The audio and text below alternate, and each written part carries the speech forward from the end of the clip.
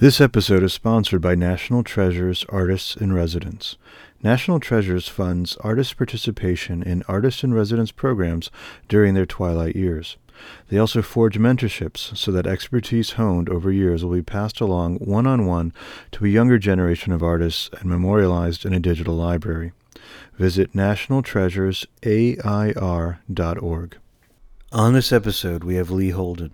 Lee was born and raised in Northern California. He was a fan of soccer as a child and pursued his passion through college while studying at UC Berkeley. An unfortunate accident caused him to turn to Qigong for healing, a practice he had been exposed to while young. When it cured his pain, he embraced the practice and set up a studio in Northern California and began educating not only practitioners, but also teachers of the healing art form. He also earned a doctorate in Chinese medicine and opened a number of clinics in Northern California. Lee has worked or collaborated with Esalen, the Omega Institute, the Kripalu Center, and Deepak Chopra. He recently launched a documentary entitled Search for Superhumans. Lee, thank you so much for being on our show. Oh, thank you. Awesome. I am so happy to be here. That's so great. I've been looking forward to this for some time. You've accomplished so much, Lee, in the various things that you've done. It's a real treat to be able to share your story with our audience. I always love to go back to the beginning, and I know that you were a soccer fan and an outstanding soccer player growing up. Share with us about that experience, and what part of the country was that? That was here at UC Berkeley. I was playing Division I soccer, and God, it was so fun, just with your friends and playing soccer and flying around the country, competing. I had I think it was my junior year in college. So I was starting on the varsity team and traveling, and I was like second game of the season. And I was just really excited to be playing collegiate soccer. And I had jumped up in the air to hit the ball with my head. It was early in the game, and somebody took my legs out and I landed on my tailbone. Ooh, And I heard something crack and pop, and it hurt. I saw stars, and being that I was 20 years old, I said, I'm probably fine. I got up and limped it off and ran around and played the rest of the half. I did take myself out the second half, but I woke up the next morning, and that's when it was so painful. I stepped out of bed and my legs just collapsed. I went to all the team doctors. I got cortisone shots to Vicodin, and nothing was touching this. Nothing was helping. I was hobbling around to my classes. I was feeling very depressed and very sorry for myself. And I remembered when I was a kid, I took martial arts, and this martial arts master, he had broken this big stack of bricks. And I saw him do a demonstration. And I was like, wow, afterwards I asked him, how did you do that? And he said, the power of chi. And I was like, oh, I want to learn about this chi stuff. And he said, no, chi is not for hurting people or breaking bricks. It's for healing. And I was like, oh, okay. So that somehow popped into my mind when I was going through this kind of trial and tribulation. It's amazing how the brain recalled that. Yeah, right. Exactly. Somehow it just like a light bulb, bing. And so I went and saw this guy, and he did acupuncture on me. He showed me Qigong exercises, and it was the only thing that helped. All of a sudden, first treatment, I was like 50% better. Wow. And then I did another couple treatments, and I was in the next 2 weeks back playing soccer again. When they said I was going to be out for the season, I was going to be, I don't even know what they were saying. It wasn't good. And, I was back in, 2 weeks, but it was really that first treatment where I was like, I saw remarkable improvement after one treatment and a few simple exercises. And then I would do these Qigong exercises that he showed me like before games and stuff like that. And people, I was like, what are you doing? Those weird exercises. And, I was like, man, these work. And that was the catalyst for me to get into Qigong training and practice and studying with Mantak Chia and traveling all through Asia and whatnot. Oh, fantastic. Now, did you grow up in Northern California? Yeah, I grew up in Northern California. I grew up in Los Gatos. I went to UC Berkeley and then when I graduated, I moved to Santa Cruz, California, and I've been in Santa Cruz ever since. Wow, fantastic. Yeah. Do you have siblings, Lee? I have a brother and a sister. Okay. And And they, you're the oldest? yeah, I'm the oldest. Okay. And your parents, were they athletes as well? Well, let's see. My mom was an aerobics instructor, Okay. and my dad was a judge. Okay. So apparently, when you put aerobics and a judge together, you get qigong. Nobody knows that, but that's a true thing. That's the secret formula. Fantastic. um, I just was reading about the Chi master that had mentioned this to you was when you were doing martial arts at a very young age. I think you were around 10 or so. I saw an anecdote. Correct.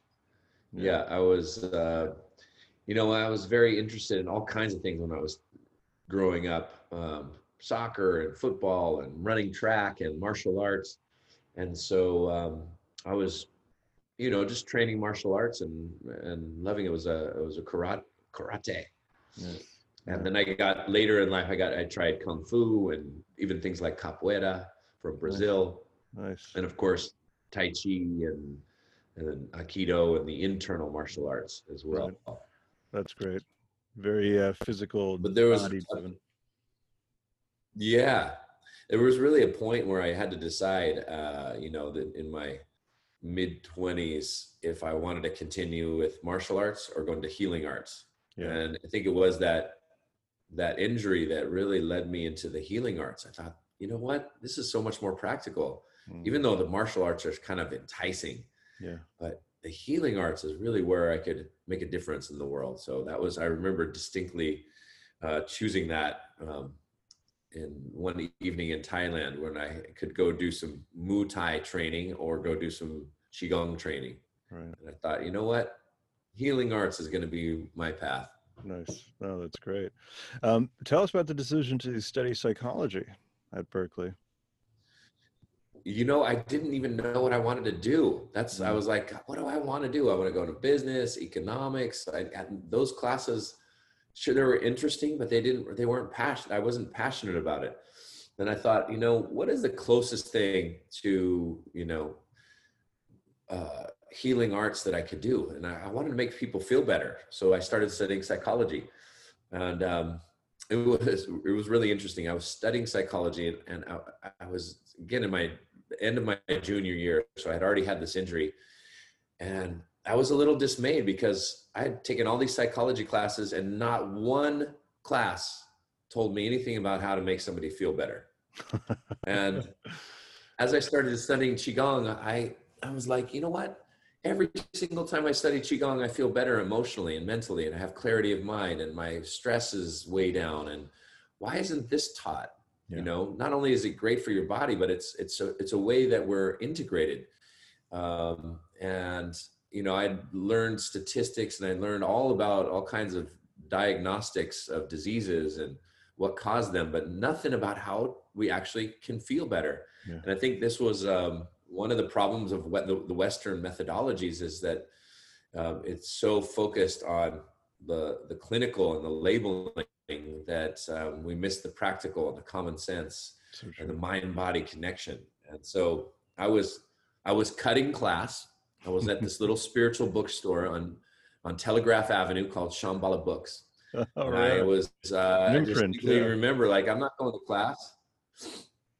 So I was in this bookstore, and I picked up a couple books by Mantak Chia, Transform Stress into Vitality, and something about Taoism. And I bought these two books, and I was walking up the bookstore, and on the telephone pole, as I came out of the bookstore, Mantak Chia was going to be at Berkeley. So it was like 2 days later, and I bought his books, and there he was on the telephone pole. So I said, God, I'm going to the workshop. And, luckily I didn't have enough money to attend. So I came there and I said, hey, can I work for you guys? Can I do something so I can come to the workshop? And so they hired me to do a few little things, and I took the workshop and loved it. Nice. And developed a long lasting relationship with Mantak Chia. In fact, I graduated college and went to Thailand I was and gonna ask. trained with him to become a qigong teacher. That's amazing. Wow. So it was really that at the end of your junior year that sealed it. That's phenomenal. How long did you spend in Thailand? So I graduated college. Well, let me back up. So I went from my senior year, between my junior and senior year, the summertime, a friend of mine and we decided to drive across country. So we Mm. drove from California to upstate New York, where Mantak Chia was having, Oh, wow. a month-long training. Yep. So we took 2 months to get there, hit every national park along the way, did rock climbing, Wow. qigong practice, mountain biking. We just were like total Amazing. nature guys training. I mean, I was like, I just saw him the other day and we thought, what an amazing trip that was. When in your life can you just take, 3 months off and drive across country? And so I did a nice long training with Mantak Chia that summer. And then when I graduated, I went to Thailand and I went for 3.5 months. And then he had hired me to be his ghostwriter. So I was training with him Mm. every morning before class started at 5 a.m. I'm at his house training and writing up books and doing one-on-ones. And so I got just this great opportunity to work one-on-one with the master. And then I would take all his trainings with everybody else. There was, probably 100 people at the training. Each week was a different topic. And then I would take a lot of notes and write up my notes into a book format, working with a couple of other people. And we wrote, in 3 years, I wrote about 8 books for him with collaboration with other people. Wow. And so I would maybe two, 3 times a year, I'd go to Thailand for about a month. That first trip was a little bit longer, but I ended up going to Indonesia and training with some masters there, Japan and China. Anytime I would go to Thailand to train with Mantak Chia, I would stop in mainly Hong Kong or Tokyo and find masters to train with. And it gave me some great context between his system and other people and what people are doing, and going into the parks of China and just training with people non-verbally. And I got a real intense training over those 2 or 3 years, For sure. and working one-on-one with the master. And I came home, every time I'd come home, I'd say, how do I explain this to my soccer player friends or my friends that are working in Silicon Valley in the Right. mid to late 90s, killing Right. it, making a ton of money, and that they're all stressed out and getting unhealthy. And, I have no money, but I'm just having these, very rich, abundant experiences and traveling into to Asia and training in this ancient art. And so I started to distill information and talking about how this could be used for stress and for healing and for more energy and pain and things like that. And that became sort of my mission, is to really distill and make this esoteric wisdom more accessible to modern people. Amazing. No, that's really phenomenal. Well, you began doing a bunch of your own programs, DVD and audio courses, and you launched a school as well? Yeah, I have a school and a training course here in Santa Cruz, and now it's all online. Yeah. So it's been wonderful to take people through a beginner's kind of curriculum into intermediate, into a teacher training, all through online training. And so now we have, hundreds of Qigong teachers teaching this particular methodology around the world. Nice. And it's growing, and it's just been a really wonderful journey to put that all together in a way that's accessible to people. Of course. And did you launch your center after you in the late 90s? Let's see. In the late 90s, I was mainly traveling and teaching. I was traveling around and teaching in health clubs. I was teaching like mind, body, fitness. Sure. So, before yoga was even very popular, I was teaching Tai Chi, Qigong, yoga in fitness clubs. Very And, nice. I was teaching 20, 30 classes a week, just bouncing all over Silicon Valley. I was doing corporate events too, stress management classes in corporations. I even had some gigs in Hollywood. I was the wellness director on some movie sets, Nice. some comedies. with Adam Sandler and Rob Schneider and stuff like that. That was hysterical to be the wellness director on these movie sets for these funny comedians. Right. And so I was just doing all kinds of things. And then I started, people started asking, well, I'd like to teach, I'd like to integrate this into my aerobics class or yoga class. And so I started doing trainings and eventually opened a healing arts center here in Santa Cruz with a really well-known doctor. And we had was Santa Cruz Integrative Medicine and Chi Center we had. Sure. So that's where the school developed and started. So people were coming from all over the country to train and get certified. And then we had a whole clinic, which was Eastern and Western medicine. She was a holistic Western doctor. And then I bring in acupuncture and Chinese medicine. And we did this for, 6 or 7 years. And it was just a great thing. It was so powerful to see how complementary medicine could address some very serious illnesses very successfully. And that was just a wonderful, wonderful time and an experience. Yeah, that's phenomenal. I was just thinking when you talked about being on those Hollywood sets, they have that saying that laughter is the best medicine. And so, combining comedy with Qigong, I think that's really a great formula. It is. And then I met a Qigong teacher who taught laughing Qigong. And you just basically laugh the whole time you're doing any kind of practice. You just make yourself laugh for about an hour. And at first it seems really uncomfortable and kind of awkward, but then, man, you feel good afterwards. I always liked it a little bit more, watching comedy is a great thing for your health and your energy because, laughter is the best medicine. That's a saying, but it's also true. Yeah. People who laugh and smile and have a good sense of humor tend to be out of stress, and people that are out of stress, they live longer. Right. So it is medicine. Well, I mean, it incorporates all the ideas that are a part of your practice. I mean, just like you said, just this idea of being less tense and just channeling that energy in a positive outlet, and just the way the physiology of our own bodies when we're laughing. There's no way you can be clenched up and tensed in that situation. So. Yeah, that's right. It's like a breathing exercise. Right. And it just sends a flood of positive energy and chemistry through your system. For sure. And so anytime you get the opportunity to laugh, just laugh a little more. Yeah. There's some famous stories. What was his name? Norman Cousins, healing himself of chronic illness, debilitating illness I think it was in the 70s. He wrote a very famous book on the power of laughter, where the doctors gave him that diagnosis and few months to live or something like that. He watched comedies. He watched Laurel and Hardy and the Three Stooges, and he just laughed his face off for a few months, and he healed himself. So he wrote it up and then started doing research on it. And sure enough, the research came back with amazing results. So people that smile a lot and laugh a lot, have that power of preventative healing. Yeah. And, the research is that kids and children, they laugh and smile over 400 times a day. And adults that are happy, it's about 25 times a day. Wow. So, what a contrast. I know. Oh, goodness. That makes sense. Like, kids are just always goofy and smiling and laughing, and they don't really have to have a reason to be laughing. So, get that smile on your face and know you're doing some medicine for yourself and having a good time. Exactly. Well, it's just it's another example of what we can learn. We can learn so much from our children. Yeah. Oh my gosh. Children, if you ask them what they do before the age of 7, hey, how was your day? What'd you do today? Played. And it's just everything is about play.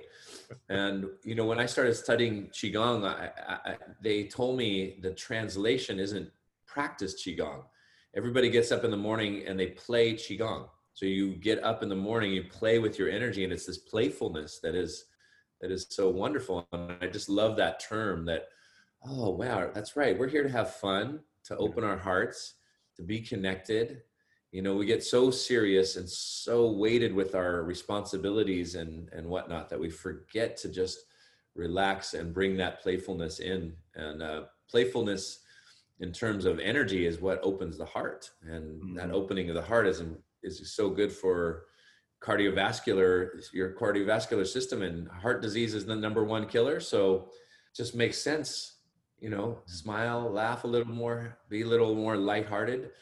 Oh, and then we start to prevent problems from arising. And, you know, as a segue, you know, one of the things that I loved about Chinese medicine is that it's focused is on prevention, and Yes. preventative medicine is what it's all about. Meaning that when you saw your Chinese medicine doctor or your qigong practitioner, um, you would go to see them and pay them a monthly fee, and then as soon as you got sick, you stopped paying, because their job is to keep you healthy.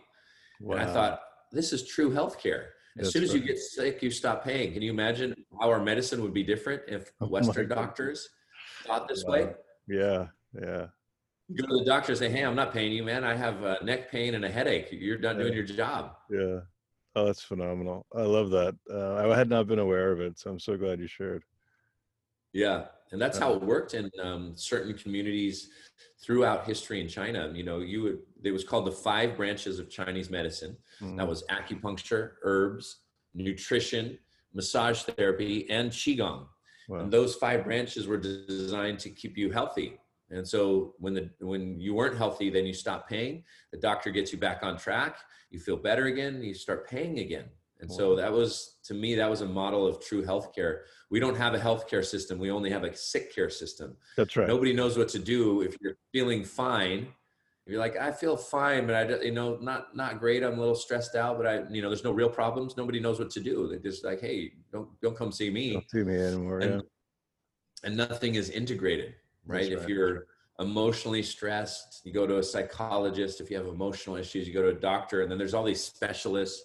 And so nobody's talking about integration. How does the mind, body, emotions, and spirit all integrate to create health and well-being?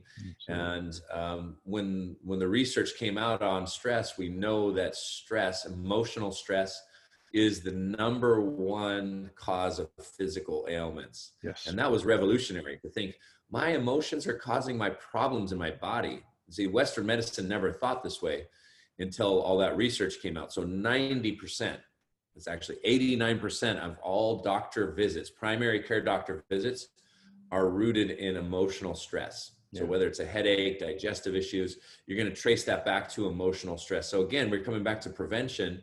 If we clear stress, if we get happy and we circulate our energy, improve our chi flow, all of a sudden that's about 90% of those problems can be avoided. And that was amazing to me. I thought, you know what? This ancient medicine is right on with Western thinking and with Western research. Unfortunately, there's a lot of research to back it up, but we don't have a system that will implement all this research. We have to go back to the ancient practices of holistic medicine and really see, how do we prevent a problem from arising? That's really, you can't monetize that. And so it's not part of our thinking or our business plan or our healthcare system, because let's face it, healthcare is a big business, whether it's Oh yeah. insurance or pharmaceutical, it's a huge business, and nobody wants to jeopardize that with a lot of healthy people. So we have to take charge of our own health and healing and go into these ancient practices and really utilize them. Because if you do your Qigong practice and your meditation, your breath work, all of a sudden you've prevented 89% of these problems. And then you become your own best healer, your own best master. Yeah, no, it's so true. Absolutely true what you're saying. And I've only sort of, it's dawned on me, or I've gotten appreciation for that when I've seen loved ones go through issues. Like my mom was diagnosed with lung cancer at 58, non-smoker. She passed at 60. Such a young person, but then you tied to an emotional stressor that she maintained for decades, and you can Yeah. see like that was that's what did it. It's so true all that you're saying, Lee. Now you did formal training in acupuncture. That's correct. Yeah, I'm an acupuncturist, Chinese medicine doctor. I did a lot of training in healing arts in China, Thailand, Japan, Indonesia. I would just train with these amazing healers, and they do, some of them were really wacky. Some of their techniques were incredibly, some very relaxing, others are strange. Like I remember seeing this incredible healer in Indonesia, and he called it tendon plucking. But imagine somebody like right behind your knee plucking your tendons like a guitar string, and like in your like carotid artery area plucking all those tendons, and it was extremely painful. And I was like, what is this madman doing to me? But afterwards, my whole body was buzzing. Like Wow. this electricity was activated in my body that was so amazing. And yeah, he just did all kinds of wacky, weird things that afterwards felt amazing. And in China, you have these incredible healers doing visceral massage manipulations and acupuncture and moxa and herbal medicines. You walk into some of those, Chinese medicine doctors, and it just smells like this Harry Potter lab. It was so amazing to me, and I wanted to learn all about that. So I got my doctorate in Chinese medicine, and opened up a few clinics in Northern California.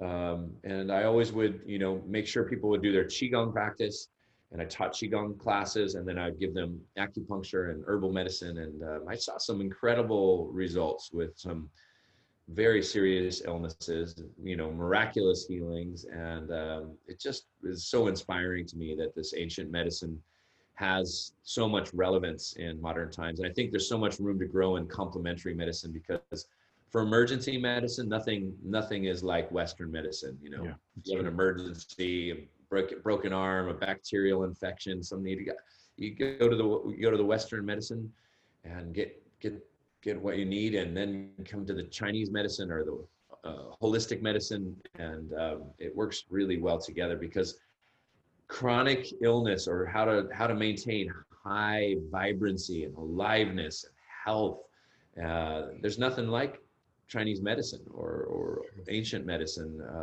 of breath work, meditation, yeah, yoga practices, qigong practices. These just keep you healthy and out of hospitals, because hospitals are dangerous places. You don't want to go there all the time. I mean, it's like the number 3 killer in America is you go in for problem A and you come out with problem B that kills you. It's no joke. To be in the Western medicine system is dangerous, but when you need it, you need it. So yeah, no, for sure. Well, I wanted to ask you, Lee, you talked earlier about the corporate stress management that you're doing at Apple and 3Com. Are you still involved in that? I know that a lot of companies are adopting more and more wellness practices for their employees. yeah, I used to go there a lot and do, lunch talks, and sometimes like a 12-week session on stress management and Qigong.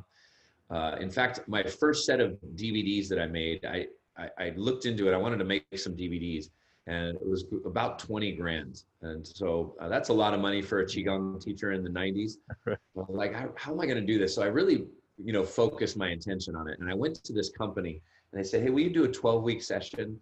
And I said, sure. And they said, okay, how much do you charge? I said, let's do $10 per person per class. We'll do it for the full 12 weeks. So however many people sign up, just pay me, for the full 12 weeks. So what they said, okay, sure. Companies at that time were flush with cash, because it was the 90s and .com boom. So I had 200 people sign up, and all of a sudden they just gave me a check for 20 grand. Well, I was like, that is exactly the amount of money I need to make these DVDs. So I hired some friends, and we went down to the beautiful redwood forest, and I produced 4 DVDs. Nice. And then those became my PBS show that aired all over the country. So it was just this wonderful, funny thing where I was working in corporations, and it just funded what I was really passionate about. So now what I do, I still work, doing some things for Google. Sometimes I do keynote talks, but I'm not doing it as much as I was. I'm really focusing on outreach, and for people looking for condition-specific topics, and training individuals to become Qigong teachers. Nice. And then my latest passion has been producing a documentary. Right. And so I've been really focused on some of that stuff. No, absolutely. I definitely want to chat about this. I just wanted to highlight before we talk about your Superhumans documentary. You've worked with some very prestigious organizations, Esalen, Omega Institute, Kripalu Center. You've done workshops with Deepak Chopra. Yeah, I know. Sometimes I read back, oh yeah, that's right. I did all that stuff. Yeah, I was on staff with Deepak Chopra. I just interviewed him, by the way, for the movie, which was just fantastic. What I did is I kind of went back through all my mentors, Yes. and I just reached out to them, and I just feel so blessed to be able to have interviewed Deepak Chopra and Dan Millman, who wrote Way of the Peaceful Warrior, Mm, and Wim Hof, who's done all the world records for this right. ice training, and Mantak Chia, my original qigong teacher.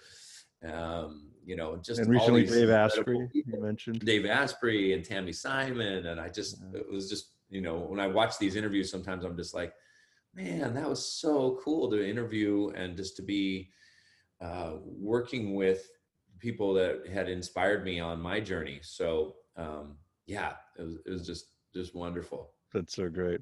Well, tell us, Lee, about this documentary. When did this concept first occur to you? It didn't even occur to me. Somebody else reached out to me. It was I got a call from the director who had done a lot of directing of the movie The Secret. Right. And so there was a producing team in Australia, and he was part of that team. And they said, we want to make something revolutionary. We want to do this incredible. We want to do this thing where we go out and travel around the world, find people with extraordinary abilities, film it, and then give people lessons around it. And I said, man, that sounds awesome. And through my travels, I had met really incredible masters that could do extraordinary things. And a friend of mine, he even knew more of these masters from the East because he made it his mission to just go out and train with these. See, Mantak Chia hired me to write his books. He hired this young Italian guy who was a good friend of mine to go out and find masters that had either incredible teachings or incredible abilities. Wow. And so this guy was traveling all around the world. And Was this so David Verdesi? That's correct, David Verdesi. Nice. And I put him in touch with his producing team, and then we all worked on this project for 3 years. And I end up, through a random set of circumstances, I ended up being, now the main producer of this docu-series. And we just released it. It's called Searching for Superhumans. It's online release, searchingforsuperhumans.com. And we had so much content that we couldn't just make it one documentary. So we made it 9 episodes with all these extra episodes of all these incredible interviews by these, people like Deepak Chopra and Wim Hof and Dave Asprey. And the content continues to grow. And at some point we'll reach out to a Netflix or somebody like that. But for now, we wanted to release it this way because there's so much education. And we wanted people to learn and get educated and truly transform and tap into their own human potential. And so that's how we've organized it right now. And it's been exciting, and people are loving it and getting so much out of it. So it feels really good to have worked on this for 2 or 3 years, travel all around the world, hunt down and find the masters in the caves of the Himalayas in northern China, and the martial arts masters, and the wild Indonesian healers, and the Russian psychics, and just put it all together in a way that is accessible to everybody. Absolutely. I mean, the list of locations is impressive. China, Bhutan, Australia, Peru, Russia, England, Croatia, and so on. It's an extraordinary feat. And in fact, a friend of mine, Addie Connor, mentioned that she was with you in Croatia. Oh, no way. That's so funny. Yeah. Yes, she was. I was teaching at an entrepreneurial conference. I was teaching about flow state. Nice. And this group of entrepreneurs, they rent this island out. So it was just 200 people. They took over the whole island in Croatia. And I was teaching about flow state for entrepreneurs, and I met her there. And it was such a great event.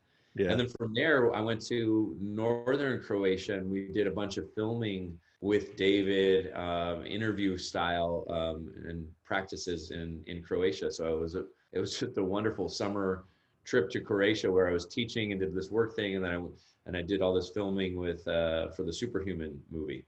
Nice. No, that's fantastic. Well, it's a great concept that you have up there. For the benefit of the audience, Lee, how do you define someone as being superhuman? Okay, so we all understand this concept in our athletics.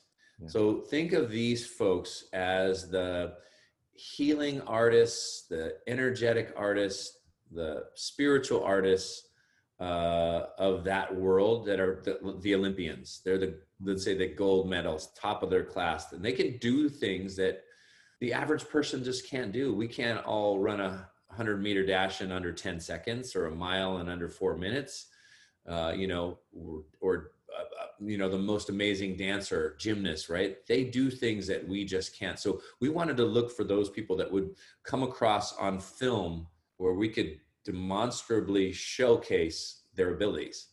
And so, for example, if somebody could generate a lot of electricity or current in their body, and we found hundreds of these masters that could generate this incredible electricity. And some of them would demonstrably show, they'd crumple up newspaper and light it on fire with their chi. And so we were like, yep, you're an extraordinary human being. Let's put you in the movie. So it was masters that could do things like that were demonstrable. It was hard to show some of the meditators or the spiritual artists, but we did that as well. And so in the movie, the first episode is about the energy arts and the healing arts, and then it goes into the powers and practices of the mind, and then more spiritual practitioners and the Tibetan Buddhists and things like that, who, when they have, tremendous faith and focus on the divine, miracles happen. And we've heard about this throughout history, but we wanted to actually see some of these masters and what they could do. And to be in their presence was truly incredible. That's superb. Well, that's really extraordinary. What an amazing endeavor, and really gratitude for your doing it, because you're bringing attention to these amazing people out there. There was one quote in particular that really resonated with me. Relaxation and peace is who we are. Tension and stress is who we think we should be. Oh, that's great. That's great. I know I say that fairly frequently in my Qigong classes. And there's depth to that, because when we relax, it is more of your essential nature than when you're contracted. Now, when we contract, what are we doing? We're in survival mode. We're usually in stress mode.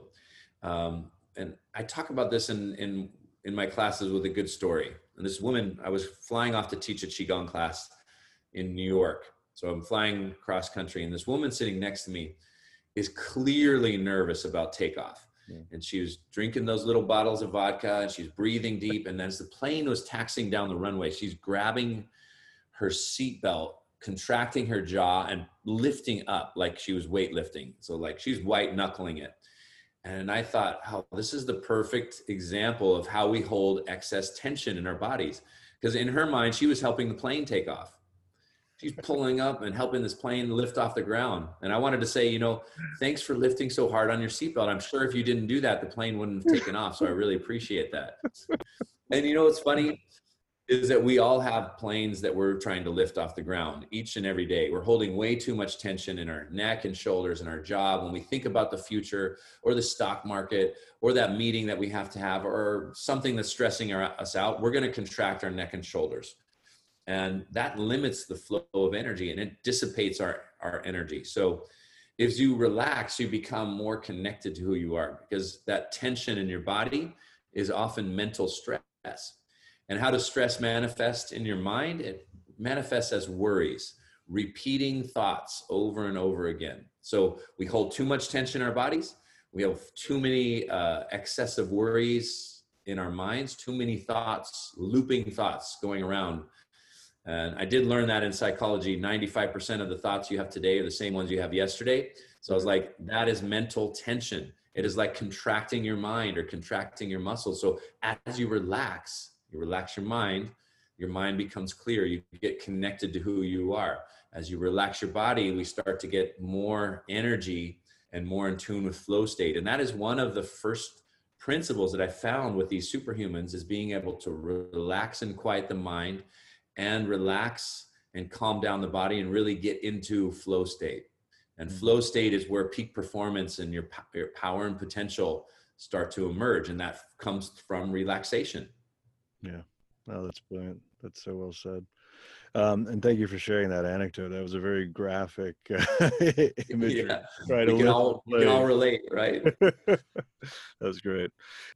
I think sometimes it's like, well, what do we do? What do we do to tap in? Because we're all busy, we're parents, we're working, we got responsibilities. So, I think it's just important to take some time each and every day to tap into your energy, to clear your stress, because your best self, the self that feels so good to you, is only like 15, 20 minutes away, maybe a half an hour away.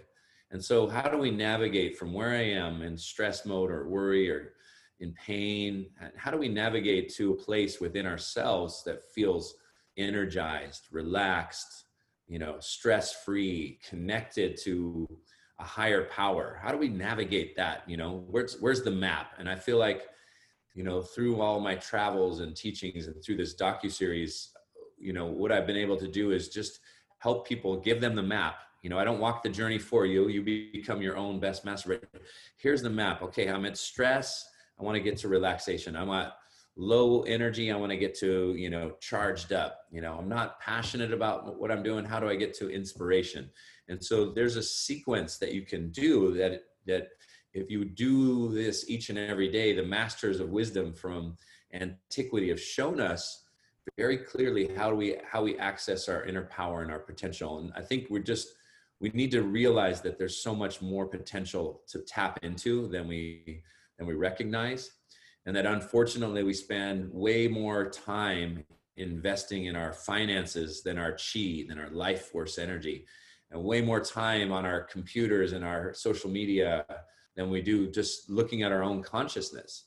And it's not to say don't do those things. It's just to say also invest in who you are, because you have magic and miracles ready to be excavated from within you.